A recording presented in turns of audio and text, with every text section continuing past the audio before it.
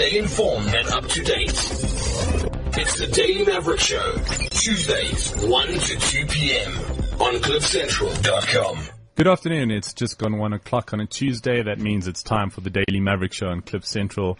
I'm your host, Tilly Haralambos, and I'm joined in studio by one of the more male panels and probably less pretty panels we've had in a long time here. Joined in studio by Simon Allison, our Chief Africa correspondent, John Stupart, the man who wakes you up every morning with great news in the first thing editor, and Gushwell Brooks, our columnist at Daily Maverick. Welcome, gents. Thank you. Awesome. Happy New Year, compliments of the season and all that other malarkey. Let's get straight into things making news in first thing. John, what death and destruction awaits us? Well, always, every week, you know, there's always going to be death and destruction. It's really just who's causing the death and who's doing the destruction that changes every so often.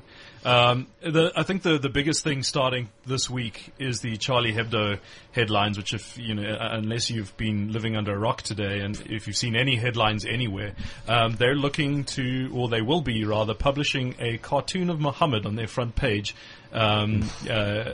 almost in, I suppose, direct defiance, I guess, of the attacks last week, which I guess is the whole point and principle of freedom of speech. It just would be very interesting to see what the reactions will be to do that. And then also carrying on with that, you also started to see in Germany you have very, very bigoted, for lack of a better word. Well, there are better words, but you know, even on uncensored radio, I think I should censor myself. Protests, I guess, in Dresden, sort of protesting anti-Islamic sentiment and general xenophobia and awfulness, which seems very disturbing considering these are Germans who are doing it, and really the last time the Germans had a rally in Dresden, it kind of resulted in all sorts of invasions. Even before the Paris attacks, we were seeing this an increased level of sentiment, anti-Islamic sentiment, marches and movements starting to gather pace in a lot of countries in Europe. Yeah, absolutely. And the thing is, Germany's never really been particularly great in terms of xenophobic reputation. They've always, even I remember in the early 2000s when I was studying Germany, hearing stories from my colored German lecturer talking about the victimization she experienced in a relatively low-income area in Germany, where you tend to get targeted simply because you look different, or even you just don't even look slightly German, which is a very, very difficult kind of thing to square when Germans, or local original Germans, for lack of a better word, start pinpointing or pigeonholing people simply because they're not, I'm not going to say Aryan, but I think I just did, kind of profiles. It's very disturbing to see how little Germany's progressed. John, do you think that there are parallels between the sort of pre-1945 demonization of Jews and the Jewish religion, and the sort of civilizational clash that people like Hitler espoused, and the way the narrative is going on Islam at the moment? I don't know. Is it almost a setup for something similar to happen? I certainly think it's quite disturbing when you see the reprisal attacks. I saw a map, I think it was the New York Times, if I remember correctly, talking or just illustrating the number of attacks and the type of attacks against Muslim or Muslim-related establishments, people, and things like that. And that's just in France, let alone these rallies we now see in Germany. That said, I don't think it's cause for alarm just yet. I'm probably hamming up the Nazism too much here, because when you look at the pro-freedom of speech rallies in Paris and the rest of France, you're looking at 3 million people, which is a hell of a lot more than the 25,000 people organized by a crazy right-wing socialist party or National Socialist Party. The thing is, you only need a couple to go crazy, as we saw last week in Paris for bad things to happen. And also, sorry, Gushwell. What I'm really worried about is that there's a conflation now of, on the one end, which is a valid argument in terms of freedom of expression, and on the other hand, people then using that to increase the amount of Islamophobia going around us. Because, I mean, what you just mentioned there about Charlie Hebdo, the real question is that, yes, I'm all for freedom of expression. That's why I'm sitting here. But the real issue is, what are you trying to prove by going again and putting the Prophet Muhammad on your front page? No, and I agree. And I think you can't say that the small neo-Nazi type marches are necessarily diametrically opposed to the multi-million freedom of expression ones, because I mean, the people in that Paris March, some of those world leaders in attendance, Ali Bongo Ondimba of Gabon was one example. Benjamin Netanyahu, another example. Mahmoud Abbas. I think someone said Sisi was there, the Egyptian president. Great.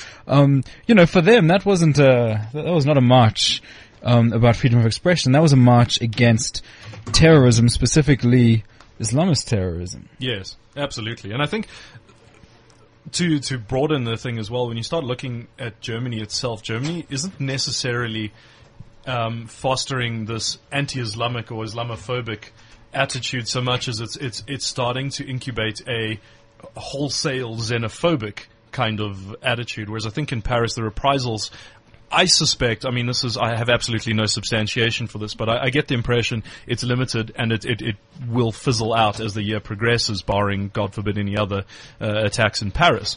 Whereas in Germany, this is simply just another flashpoint in a quite a long or sort of history, at least in the 21st century, of German xenophobia, which I think is a bit more systemically disturbing than what's happening in France. Just getting back to the cover that Charlie Hebdo are running on this current edition that's going out now. It's going out to 3 million. They're doing a print run of 3 million, which is 50 times bigger than their normal print circulation. On the back of that, we've had different responses from different publications around the world in carrying that cover on their pages. So I believe the New York Times declined to run the cover. The Guardian did, in the interest of it being such a newsworthy topic. But there were different responses, people saying, we're not going to partake in that. We believe in the freedom of speech, but we're not going to run those covers. But Steely, I'm going to go back to a fundamental question here, right? So, and yes, maybe we're putting, it's not just about freedom of expression, but it also then becomes an issue of people's right to freely express themselves religiously, right? And in Islam, it's forbidden to make any images of the Prophet whatsoever for religious reasons. So what is it? What is the statement you're making then as a non-Muslim by saying that, we are going to print this anyway? Because the issue is that we need to ask ourselves, is the enemy then Islam? Or is the enemy the Boko Harams and the Al-Shabaabs and, the ISISes of the world and the Al-Qaedas? Because if those are your enemies, then what business do you have putting the Prophet on the cover? And don't get me wrong, I really feel for the guys when it comes to the Charlie Hebdo issue. And I don't think that killing 12 people and wounding 11 people is the obvious response. Of course not. But for goodness sake, what are you guys, isn't there something called being responsible in this field? Well, then there's also the question of, then take that up with Ombudsman, take that up with the Constitution of France. I agree. And they did, and they failed, and they were rejected, and they kicked out, and that's why Charlie Hebdo continued to do that, is because the laws of France allow them to do that. And that unfortunately is only going to leave, in my mind, peaceful protest outside Charlie Hebdo's office with placards and stuff instead of gun-wielding, crazy extremists. Also comes back to an interesting article I read, and this was from 10 years ago. It's like, Islamic fundamentalist extremism, where does it come from? And that was the question of this article, and saying, okay, why is it that we have extremists who are part of this? Where does it come from? Why is this? Why is it only? Or does it seem to be only? It's not. It's not. We have. We had 20 years ago. We had. Genocide in Serbia that was called Christian genocide happening, perpetrated by Christians. But the question coming back was, why is this happening? And it was interesting take on how Saudi Arabia's economic rise on the back of the demand for oil over the last 60, 70, 80 years helped them fund these schools that taught the extreme version and interpretations of Islam, and went around funding these schools, which then obviously grew on the back of all this funding. And that Saudi Arabia is pretty much at the center of this extremist interpretation. And that for me was quite interesting to see, where does it come from? Who's fostering this? Where does Saudi Arabia's money come from? the West. The United States, almost, That's exactly what I was thinking. I was thinking, well, okay, sure, okay. Thanks for your money, but we actually hate you. And then just gets back to a comment you made on one of the previous show where you compared Saudi Arabia, the Kingdom of Saudi Arabia, to be just as bad, if not worse, as ISIS. And then, I remember that. Yes. you guys had that. John wasn't happy with me that day. Yes, I strangely had a similar argument yesterday with a friend of mine about, whether or not, sort of state-sponsored terrorism is better than just uncontrolled chaotic terrorism. And it seems to be quite a theme that involves me, I guess. I want to go back to the sort of this perception that religious fundamentalism is only Islamic, which is nonsense. I just don't get that, Myanmar at the moment, there's some horrendous Buddhist pogroms going on against the Rohingya community in one of the remote areas of the country. Absolutely horrendous stuff. Very similar to what we're seeing in Nigeria, actually. The reports are the same. There's been plenty of violent Hindu nationalism as well. In the Central African Republic, does anyone remember Joseph Kony? Yeah. Who has not yet been stopped? Yeah. He is head of the Lord's Resistance Army. Which Lord is that? That's the Christian God. So, a lot of it is just how we report things, and the labels we choose to assign. So Joseph Kony is a rebel. He's not a terrorist. Yeah. And people like him tend to just get forgotten. You know, when invisible children make a big deal and they do a YouTube clip that the world watches and does nothing about, then Joseph Kony is a big issue. Then he's a big ticket item. But after that, stop it. Yeah. There's a lovely story, just to go on a slight diversion. The second in command of the Lord's Resistance Army has just been caught and handed over to the US. Now he was captured by the Seleka rebels in the Central African Republic. Now they are sort of a Muslim rebel group that was largely responsible for causing the civil war in that country. But now also killing 15 South African soldiers. And exactly. So not exactly a nice bunch of guys. But they caught this guy and they handed him over to the US, and now they're saying, well, there was a $5 million bounty on his head, so where's the money? Show us the money. Pay back the money. And Israeli, you may as well at that point be funding the Lord's Resistance Army if you're going to give $5 million to the Seleka rebels. But Simon, this also comes back to the article you wrote a couple of days ago that got a lot of interest on Daily Maverick, comparing, not comparing, but stating the facts that, we had this terrible atrocity that happened in Paris. 17 people were killed, and we had this massive media scrutiny, live broadcast. The entire world was glued to their televisions watching, the sieges unfold. And then we had 2,000 people, an entire village was taken out by Boko Haram. And the media response to that was, was a drop in the ocean compared to what happened. It was absolutely shameful. And we've got to look at ourselves as well. We're a media organization. We, at the Daily Maverick, we put a really fantastic editorial on our front page about the Paris massacres. And what it means for freedom of expression and standing up for that. And it was brilliant. But, we haven't done anything similar for Nigeria or for sort of any African stuff. And then there are probably a couple of issues for that as well, as part of the greater sort of media scrutiny that, or coverage of that. I mean, it's difficult to cover those places. You've had, people in our field, when it was one of us, you cut one of us, we bleed as well. No, absolutely. There were various factors. But I mean, I think they're excuses. When you look at the numbers, 17 compared to 2,000. If you do the maths, that's 133 Paris massacres compared to one Nigeria massacre.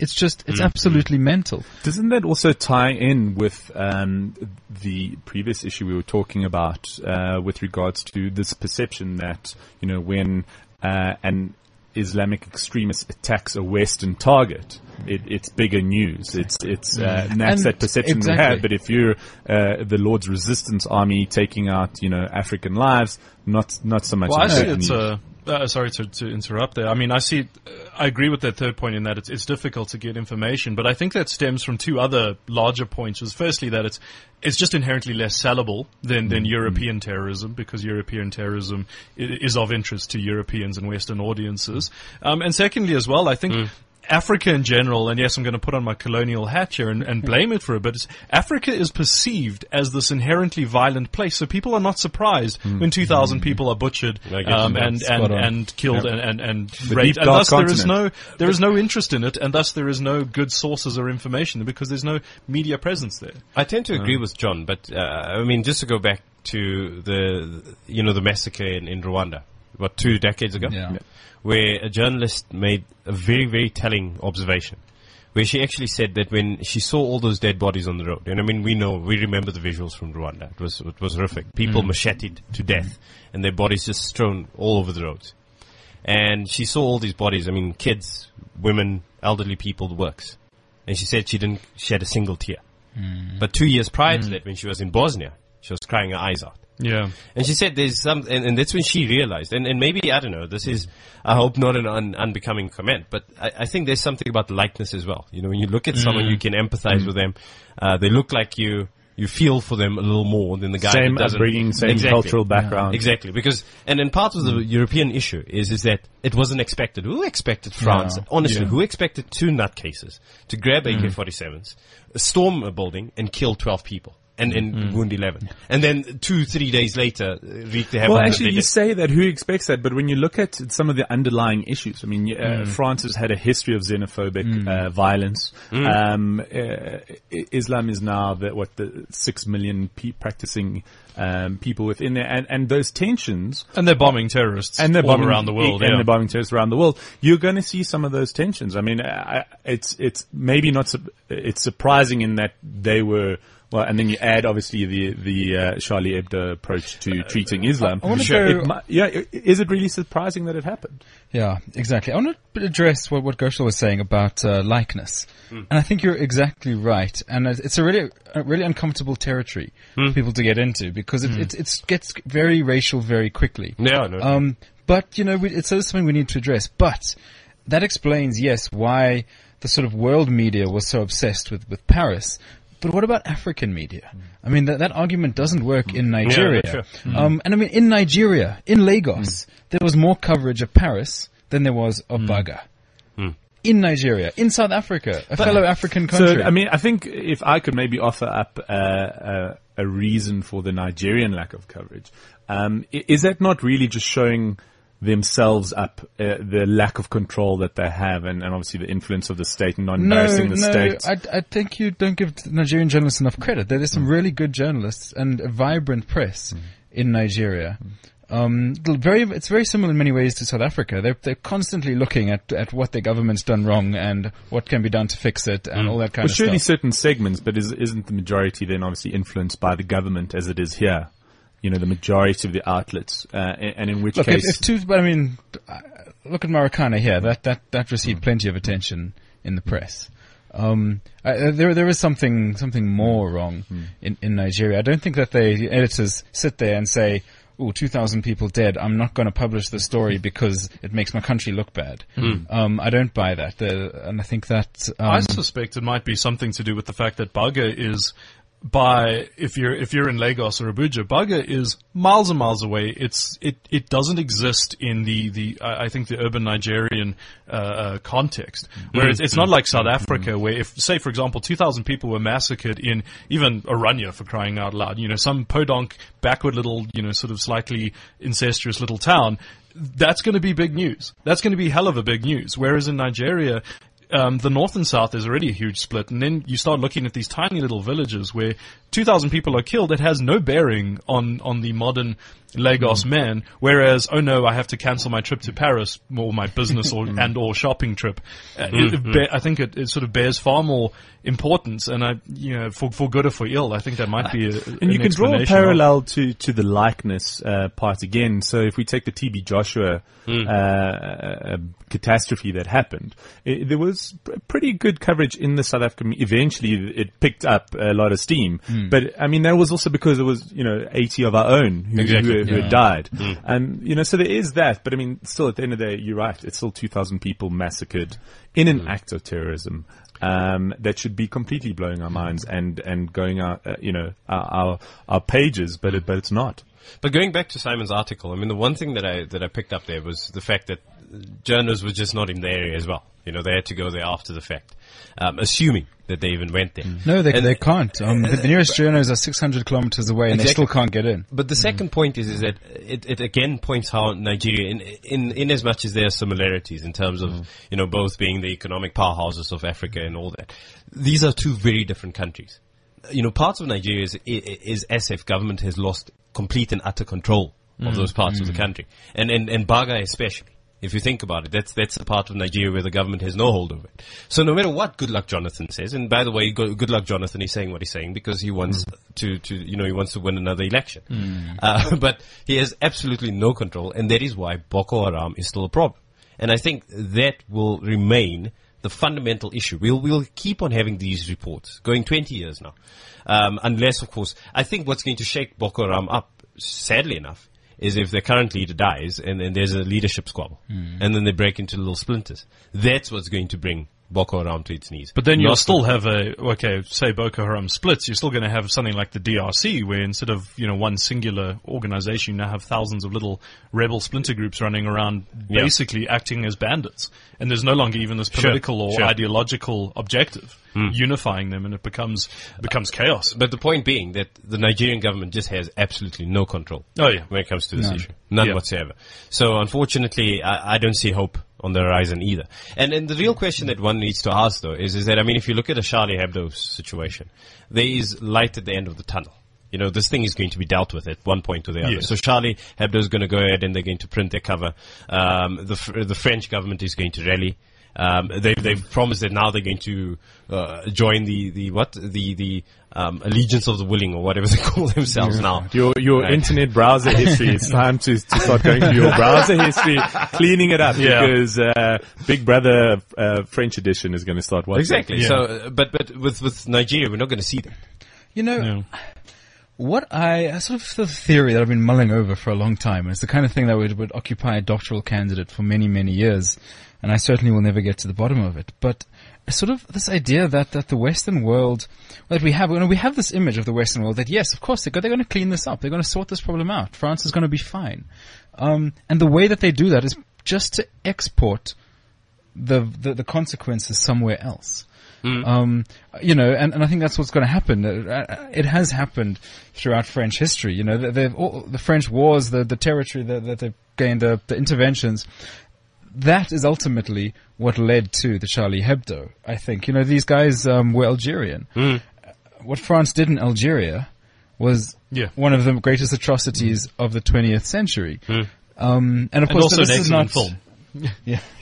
But it's interesting that has not featured at all in the critique. This is, it's all been about Islamic fundamentalism, not about blowback from the Algerian adventures.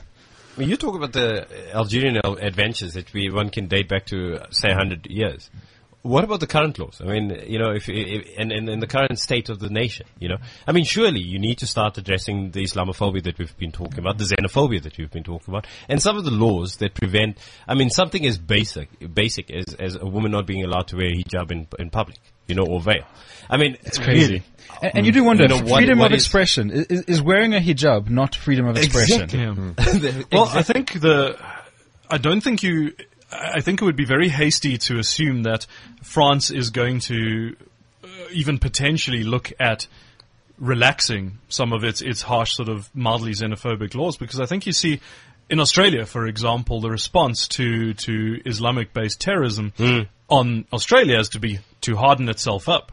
Same as America. Homeland Security, for all its ills, has prevented a major attack, Boston bombings notwithstanding, on its shores, and there have been incidences where they preemptively arrested terrorists and combated it. And I think the end objective of liberalizing your society, and bear in mind, France is already fairly liberal as far as Western democracies go. The results are not known, whereas the outcomes for hardening your society, enforcing immigration controls, putting CCTV cameras everywhere, profiling, all those kind of things, does unfortunately yield some manner of protection while still allowing them their expeditionary counter-terror capability. And I think that's a very disturbing thing if France starts to just follow the British and American model, because I think France would lose a hell of a lot of its own characteristic or character in the process. Not to labor the point, John, and Steely, I promise you, this is the final one I'm going to make, the final point I'm going to make on this, is that, look, unfortunately, and this is uncensored radio, you're just going to end up pissing people off a little more. Right? Because what you're doing is that you're basically saying that, guys, you are different, and because you're different, we're going to treat you differently, and we're going to scrutinize you more. And what that does then is that if there's a young bloke, and that's what we're seeing the rise of now, these two brothers were, for all intents and purposes, lone wolves. Right? The Boston bombing guys, lone wolves as well. Yeah. Yes, there was an ideology, but it's not as if they had an HQ that they needed to report back to and explain what their plan was going to be. They decided to execute on their own. Sure, they were lone wolves, but they were trained. No, they were trained. They were trained. Both Boston bombers and these guys went and got formal training. But yeah, from some kind of organized terrorist cell. But Homeland Security intelligence didn't pick up chatter because they didn't have to go and communicate with someone sitting, I don't know, in the desert somewhere in Afghanistan and then double check with them if our next move is going to be fine. They went ahead and did the stuff anyway. Well, someone was asking me. The only way this stuff rises up is that, well, I'm sitting here, I'm being treated differently, I'm getting disenfranchised, it's really starting to work on my nerves, I'm going to do something about it. And the unfortunate backlash is this type of stuff is going to, I really predicted this stuff is going to, we're going to see a little more of this stuff happening. Well, to play devil's advocate, and I don't endorse this policy at all, but I do think that hardening your country as a counter-terror security state does work, though. I mean, yes, you will radicalize a hell of a lot more people. You will piss off a hell of a lot more people, but you will also have a hell of a lot more security or freedom of force. You know, police, security forces, intelligence, surveillance, and all those kinds of things, which means you can conduct a hell of a lot more interventions before it gets to this. I think part of the problem with these attackers is that the one of the brothers had served time in prison. He was under surveillance. The Americans knew of him as well. I mean, God, the Americans know of it as well. So I think the problem is the French intelligence simply just couldn't handle all of these things because they don't have the powers or the autonomy that America has to deal with these things. And I think at least President Hollande is going to be having or asking some very, very searching questions about, do we go that way where you have a fairly good chance of being able to, yes, you lose all of these social freedoms, and I fully agree on that. I think that's an awful thing, an awful way to go. But at the same time, there's an assured outcome at the end, relatively speaking. Is there though, John? Is there? I mean, this is an age where pretty much, look at America. Anyone can walk into a shop and buy a gun. America may succeed in preventing an attack this year or next year, but they won't the year after that. At some point, someone will break through those defenses. And the cost of those defenses is to restrict the freedoms and rights of hundreds of millions of people. Yeah, absolutely. I'm not sure that trade-off works for me. Well, no, I don't think it works for anyone other than, the governments involved. I mean, I'm thinking, yes, there will be another attack, but there certainly won't be another 9/11. Yeah. I imagine getting checks on trying to learn how to fly an airplane, for example, is a hell of a lot more difficult. Yeah. Yes, you can buy a gun in America anywhere in a supermarket and all that with very minimal checks. But the downside is if you take that gun and go on a shooting spree, most other Americans have guns themselves, and you end up in this horribly escalated situation. But at the end of the day, it does lend to some sort of weird, chaotic self-policement. Wasn't that a case in the cinema shooting about a year or two ago, where I think it was in Texas, where the guy had opened fire and killed a couple of the moviegoers, but he was taken down himself by another guy who was packing heat in the cinema. That's I have my Magnum 45. I'm going to go catch me a little bit of Dumb and Dumber 2 to make sure I'm my Smith and Wesson. Well, that was I think the movie in question was actually The Rise of the Dark Knight. Or what the Dark Knight Returns. I think that was the movie in question. Yeah. And to invoke a quote by the Admiral Yamamoto from World War II, a very famous Japanese admiral, he said, "We could never invade the homeland of the United States because you'd find a rifle underneath every blade of grass." And I think that's the way America's gone. It's just completely weaponized. Crazy. Another point on Charlie Hebdo, it was interesting to see the police commissioner of France committed suicide after the event. Sure. I did not see that. I saw that. Really? Shot himself Crazy. after that, just overcome with I don't know, maybe the deficiencies in that they could have done more to prevent it, or the grief. But that was quite interesting and obviously sad to see. Sounds like a Japanese harakiri kind of, it's a very Japanese kill yourself kind of from approach shame. to go. Yeah. And the other one that is now starting to, and obviously going back to our friends in Saudi Arabia, is looking at the price of oil, which Goldman Sachs are expecting in the next 90 days to hit $40 a barrel. And we're seeing, which obviously the knock-on effect for us is that the petrol price comes down, and petrol price comes down, and then obviously helps with the cost of living everywhere around the world. Now, I guarantee you'll do you know pay what the would be same. the appropriate song to play now? What would that be? Red Hot Chili Peppers Road Trippin'.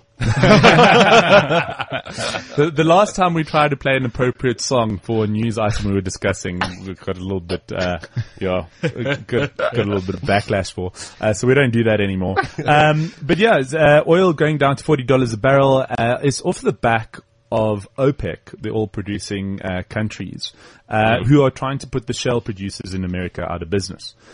Shale gas has almost single-handedly turned around the American economy over the last couple of years. It's added something like 1 million jobs to the American economy, and it's also turned America from being a net importer of oil to now being a net exporter of oil. Now, which has major significance and consequences. One of which, from an African perspective, we saw Nigeria, on the back of their oil production and exports to America, became the biggest economy in Africa on the back of that.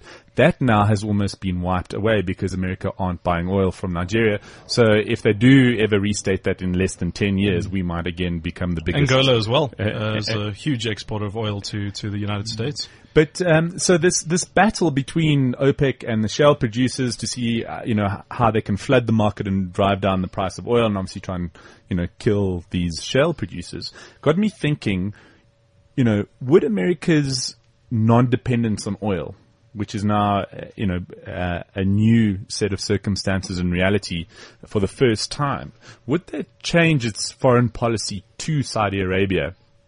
Absolutely. Because they've pretty much been allowed to get away with murder in a lot of circumstances. And, a lot of the Bin Laden was Saudi Arabian. We've got, how many beheadings did Saudi Arabia, perpetrate last year? Human rights atrocities. We've got this, example of a blogger who now has been imprisoned, for something like 10 years, and for the next 20 weeks will be receiving 50 lashes. So every week for the next 20 weeks because he criticized Islam. And that just doesn't go down well in Saudi Arabia. And this comes back to those extreme schools teaching those extreme versions and interpretations of Islam. So I was just wondering, if we no longer reliant on Saudi oil, will the Western powers, will America take a different stance on their human rights abuses? No. Okay. Well, thank you, Simon. Okay. I shall explain myself. The question we have to ask ourselves is what's America doing in the Middle East? Are they there to export fundamental Western values such as human rights, freedom of expression, democracy? Or are they there for more strategic purposes? I would argue the latter. I see no evidence of America trying really to export democracy anywhere successfully. Now, I think we have already seen a change in policy after the oil price decline, a change of American policy. We've seen that with all this ISIS stuff going on in Iraq, America hasn't really got involved. They've done a bit, but they've kind of done the bare minimum that they need to try and keep things relatively stable. There've been no, massive troops on the ground, no expending of hundreds of billions of dollars in another actual war to sort this problem out. I think if ISIS had happened 5 years ago, it would have been a very, very different situation. Now, when it comes to Saudi, you got to ask yourselves, what would it cost? So if America starts saying to Saudi, well, you need to buck up and, stop killing people, stop sponsoring terrorism, all this kinds of thing. What would it cost America? Well, it would cost America their main ally in the Middle East. And yes, shale gas is working now. But, you got to play the long game as a country. You're talking decades and decades. Why on earth would you alienate one of your most dependable allies that happens to be sitting on one of the world's greatest reserves of energy. I think for the moment, if I was an American policymaker, I would still be trying to make friends with Saudi Arabia as much as I could. I think I agree with you fully on that regard. I think also when you start looking at American shale gas industry, it's heavily subsidized. It's not this all wonderful miracle of providing free or virtually free energy to Americans, because it's costing the American state a hell of a lot of money. And the gas tends to get, in terms of reserves, at least the American reserves, it's not going to last nearly as long as it's as oil or extractive industries elsewhere. You're talking about the hydrocarbons. So I think when you start looking at oil imports into America, I think America will in the future certainly look towards other countries again for importing oil, particularly if there's another financial crisis, for example. I think there's already a lobby for lowering the subsidization of shale gas and thus increasing the price of gas-based energy in America. And that will have a knock-on effect in terms of buying oil or importing oil back into the States. Whether or not it'll go back to Saudi Arabia, I'm not sure, because I think America's smarter than that, and I think they're actually trying to broaden their foreign policy in this regard, which is why you see now next to China, they're the number 2 importer of oil from Angola, which, if I remember correctly, is actually an OPEC member, for some weird reason that I don't quite understand. But they do still have these relatively unstable countries in their books. But I think the move to Saudi Arabia, I think, will not happen as big as it did probably in the 20th century. That said, I certainly could see them coming back with their hose pipe ready to siphon the oils. A scary thought. The last time oil dropped by this much in this short a period of time was just before the 2008 financial crisis, and people are starting to get very shivery and scary thoughts about a repeat of those circumstances as well. So you're saying it was a good decision. Steely always sees the light at the end of the tunnel. So go along on those short positions. Or take the road trip now while your savings are worth a damn. Interesting segment I saw on the Vice news program the other day was that the oil deposits in the North Pole are actually the biggest on Earth, and that is now starting to generate a lot of interest from all the countries who can lay claim to those territories. To put on my warmongering cap, I think that could potentially be one of the bigger major points of conflict or crises in our time, in our generation. You've got your Nordic nations who are not necessarily going to side with NATO or European Union political interests with regard to those rather significant oil resources there. You see, Russia's already planted a flag underneath there in the water. There's going to be a channel opening up there thanks to global warming for seasonal shipping. That place has become the sort of northern circle there, the North Pole region, is going to become a major strategic point for Canada, North America, Nordic countries or Scandinavian countries, Russia, and obviously the Europeans are going to want to get involved. Yeah, and I mean, as you see from the Russians, they're not afraid to take what they like. And to get a little crazy, I think there's more than just an insignificant chance of there being major conflict in terms of bang bang bullet from a gun kind of conflict because of that area, because it's so strategically vital. And that's what the segment was about, was about how the various armies of those affected countries or interested countries were all prepping themselves and doing... Except for Sweden. They can't even find a submarine in their own backyard. War games, remember? War games. That's what John, your other hat is editor of African Defense Review. Yes. And you do like your guns and ships and it's tanks difficult and to come out of my tunnel vision and not see war everywhere. What? I mean, we haven't, correct me if I'm wrong, but we haven't seen a hot war between two sort of advanced military powers, a full-on conflict for a couple of decades. What would one look like now? I think the closest thing we had was the Georgian War. I think that was probably the nearest damn it thing you would see to there being a conflict between two conventional, at least north in the developmental terms, militaries. And I think what you would see it would be very, very brutal. And to be honest, I don't think most militaries are actually aware of the cost that it's going to be. It's going to make the Iraq War look like nothing. because you're talking about highly sophisticated weapons of destruction here. There's always the potential for nuclear warfare. I mean, it brings you back to all these Cold War kinds of sort of dilemmas. But I think in the end, you're going to have high cost for these regions, and I think states might even be prepared to wage non-nuclear conventional war against each other for these assets. I think a lot of it will be naval-based, but given the area is a large ocean region. And I think in that respect, that's why you start seeing, certainly within Britain, even though it's undergoing heavy military cutbacks, it's launching one of the largest aircraft carriers the world has ever seen. I think it's doing sea trials right now. The Scandinavian nations are building highly sophisticated frigates and destroyers, because I think there's a lot of recognition that this is an area where you need to get involved. But I think the human cost in terms of lives lost is going to be significant, and I think that would be a cost that would be heavily considered. And I think some states would be prepared to go to it. Certainly Russia, that's for sure. Because going back to what Steele was saying, I think, fueling any war, any armed conflict, the real question is there a political motive? And there seems to be at the moment. Because, the Russians are basically, they've taken a huge chunk and they claim that that's theirs.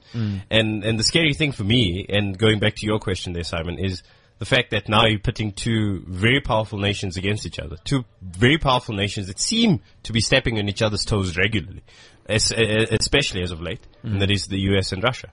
The acrimony between the two nations hasn't been this high since the end of the Cold War. Yeah.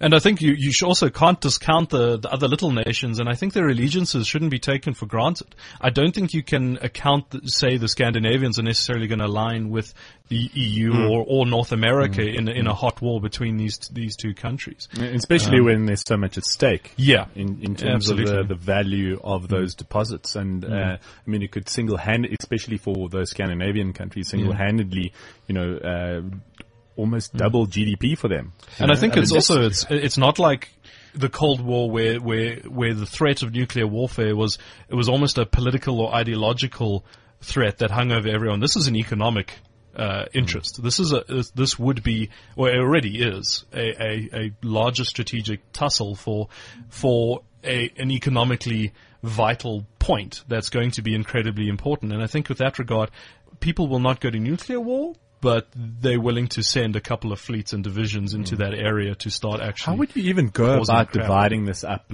fairly? The Norwegians send Amundsen submarine flags. How would you even decide? Exactly, but.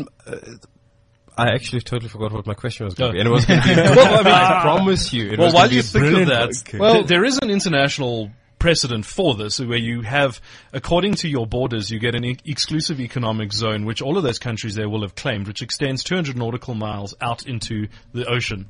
And that area is yours to plunder and loot and pillage as much as you want. Sure. As long as you can enforce it, legally speaking.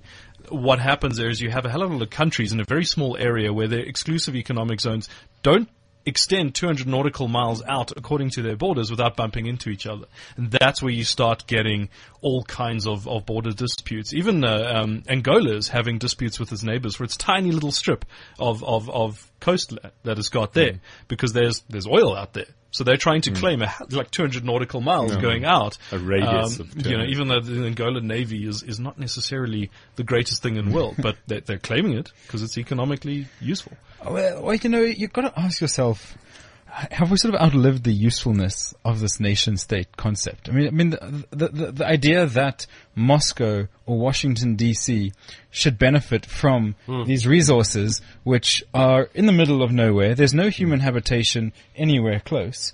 These resources don't belong to those cities, to those governments. Surely we need to be working on some kind of international mechanism for it. I know this is pie in the sky stuff. You bloody European. Come here with your regional homogenization. Well, the difficulty is when you look at even countries like the UK, this year Cameron said by 2017 we're going to revisit the EU membership question. And I think countries, even now, even European countries who are the picture of non-state or non-national integration and regional integration as well, even then, when the shit hits the fan, to excuse my French, to excuse the pun about the French, when the shit hits the fan, There is talk of secession from the EU and a almost like we're going to be our own country again. And that's worrying because I'm a big fan of the EU and I do agree with you. I think that certainly it's the way to a better global society. I agree with you. There completely. For once, John, you and I said the same time. No, because, and this is the other thing that I've noticed is that there's this increase in nationalism usually when things go wrong. You know, when we're unhappy, when the unemployment is down, when, look at the current South African situation. Exactly. I mean, if things start getting, the more things get worse, the more, unfortunately, if you're Zimbabwean in South Africa, you're in trouble. Yeah. Because it's your fault. Despite what the president does, despite the hashtag pay back the money and this, that, and the other, it's the Zimbabweans, and that sentiment, I think, is starting to increase globally. And I just remember what my question was, if I may. Aha, please. So, is Russia then the horse to bet on? Because, yes, so they said stuff you to the US. And in the process, all the economic sanctions, not really a major impact. We still, have the most billionaires in the world, the fastest growing nation with billionaires in the world. Is Russia still the horse to bet on? In this I say no. I say absolutely Why not. is that? I think Russia's overextended in the Eastern Europe in its attempts to annex the Donetsk region of the Ukraine. Crimea was a fantastic pivot that Putin did. He played his hand perfectly, knowing that NATO probably wouldn't do anything. But I think he overextended in Ukraine. And if he tried to do something now, or even in the next 10 to 20 years, militarily speaking, in any other theater, as history has shown us, you don't fight a war in two fronts because you will lose. As America's seen now, Iraq and Afghanistan, you can't do two at the same time. Pick one and you'll probably be okay. But pick two and you'll have a problem. Let alone the fact that Russia's going against America and probably Canada and possibly the EU and NATO powers as well. And I think in that regard, don't underestimate American ability to fight conventional wars because it's the kind of war that America has been building up to do for the past 60 or 70 years, whereas Russia, they lost all their money at the end of the Cold War, and they've kind of been struggling ever since to resurrect its military after Perestroika and Glasnost. And I think they put on a good show, don't get me wrong, and they make the Ukrainians look stupid. But against someone like America, I think people would, I wouldn't put my money in Russia's corner. I think I'm going to go ahead and bet on China. Mostly because they're not involved. They're just going to sit back, watch Russia and America destroy each other, as China does, and then walk over everybody. Yeah. Well, sure. And that comes back to your piece on China and their involvement in Africa. And on the face of it, you look at this China's advancement on the continent and their swallowing up of the resources, and you look at it and go, well, I don't really have a problem with it. They're coming in and paying market value for the resources that they're pulling out, as opposed to the colonialism of Britain and France, where they just came in and raped and pillaged and took and enslaved. You'll get what we give you and you'll like it. Yeah. But, the definition of neocolonialism is that it starts, the influence starts affecting your policies. We just look at the way that, the Dalai Lama isn't allowed to come and visit us. That sort of economic influence starts creeping into policy and control of these areas. And so it then becomes a bigger issue than just, okay, they're fine, they're coming in paying market value for our resources, but the influence is just becoming so much and everywhere. Corners are being cut. And we're starting to see, it's starting to become worrying. The question I've been grappling with, because you hear this so often, in any discourse on African issues, the problem with China and Africa is the Chinese who come and they don't respect our environmental laws. They, don't pay fair wages for the labor. They put backhanders in the pockets of our leaders. And then you end up with exactly this kind of influence where the Dalai Lama is not allowed into South Africa. Now, I don't know. It's not for me. I feel this way quite strongly with media as well. I'm not worried about how the Western media depicts Africa. I'm worried about how African media depicts Africa, and I'm not worried about what China wants to do in Africa. I'm worried about how Africa allows China to do it. Now, every example that I've come across where an African president has stood up to China and said, no, you know what, you're going to do it this way, or you're not going to do it at all. A good example is Zambia, when the late Michael Sata took charge. He increased the minimum wage significantly and put in a harsh new set of labor laws. And you know what the Chinese did? The very next day, they started paying the new minimum wage, and they enforced the new labor laws. It's as simple as that. Yeah. And what really would have happened if we'd given the Dalai Lama a visa? Would Well, China exactly. really have cut off their relations with South Africa? Would they have stopped No. buying our resources? Absolutely not. So you know, My point the exactly. problem is not China. The problem is us. I'm starting to feel that more and more strongly. The real problem we've got is our own leadership in Africa, and we need to sort that out Totally agree first. with you. And on I that think one. it's, unfortunately, I don't think South Africa is particularly great in this regard either. The Dalai Lama being a good case in point. And I think it's almost a failure to understand our weight in foreign policy terms and to be able to formulate coherent, I'm talking in a broad African sense here, to formulate coherent foreign policy strategies, especially when it comes to China, where that can actually determine a hell of a lot of your country's economic growth and success. I think it's disturbing. I think it comes down to basic economics. We have something that you want, you can have it, but you're going to play according to our rules. You know, not according to your rules. And I mean, going back to it, the real question is that so, yes, we gave the Dalai Lama the nod and we gave him the visa and we said, please do come and welcome, you know, we welcome you with open arms, please do visit us. Was anything adverse going to happen to our economy? I don't think so. So why are we then? And I think it's more a case of it's not really. You see, the nice thing about the previous type of colonialism was that we didn't really have much of a choice. They had bigger guns and militaries and stuff, and you know, you'd get a clap if we don't cooperate. Now it's a case of we'll play along. No. Please, we'll just play along. Exactly. We are complicit in this neo-colonialism, if we're going to call it that. Maybe Very the previous handcuffs. colonialism really just scared us, you know, and we don't want to get clapped anymore. Like, okay, guys, we'll cooperate. We'll work with you. It's like a national battered wife syndrome, which is awful. Guys, have you noticed that this is obviously, you can tell this is our first show back and that South Africa has been pretty much on holiday. We haven't even mentioned any local issues today. You know, so obviously our big newsmakers and our big troublemakers are still sunning themselves or only getting back into scandal mode, you know, which I'm sure we'll pick up from next week onwards. But maybe... Still, I don't think it's that they haven't been doing the scandals. It's that all the journalists have been on holiday. right.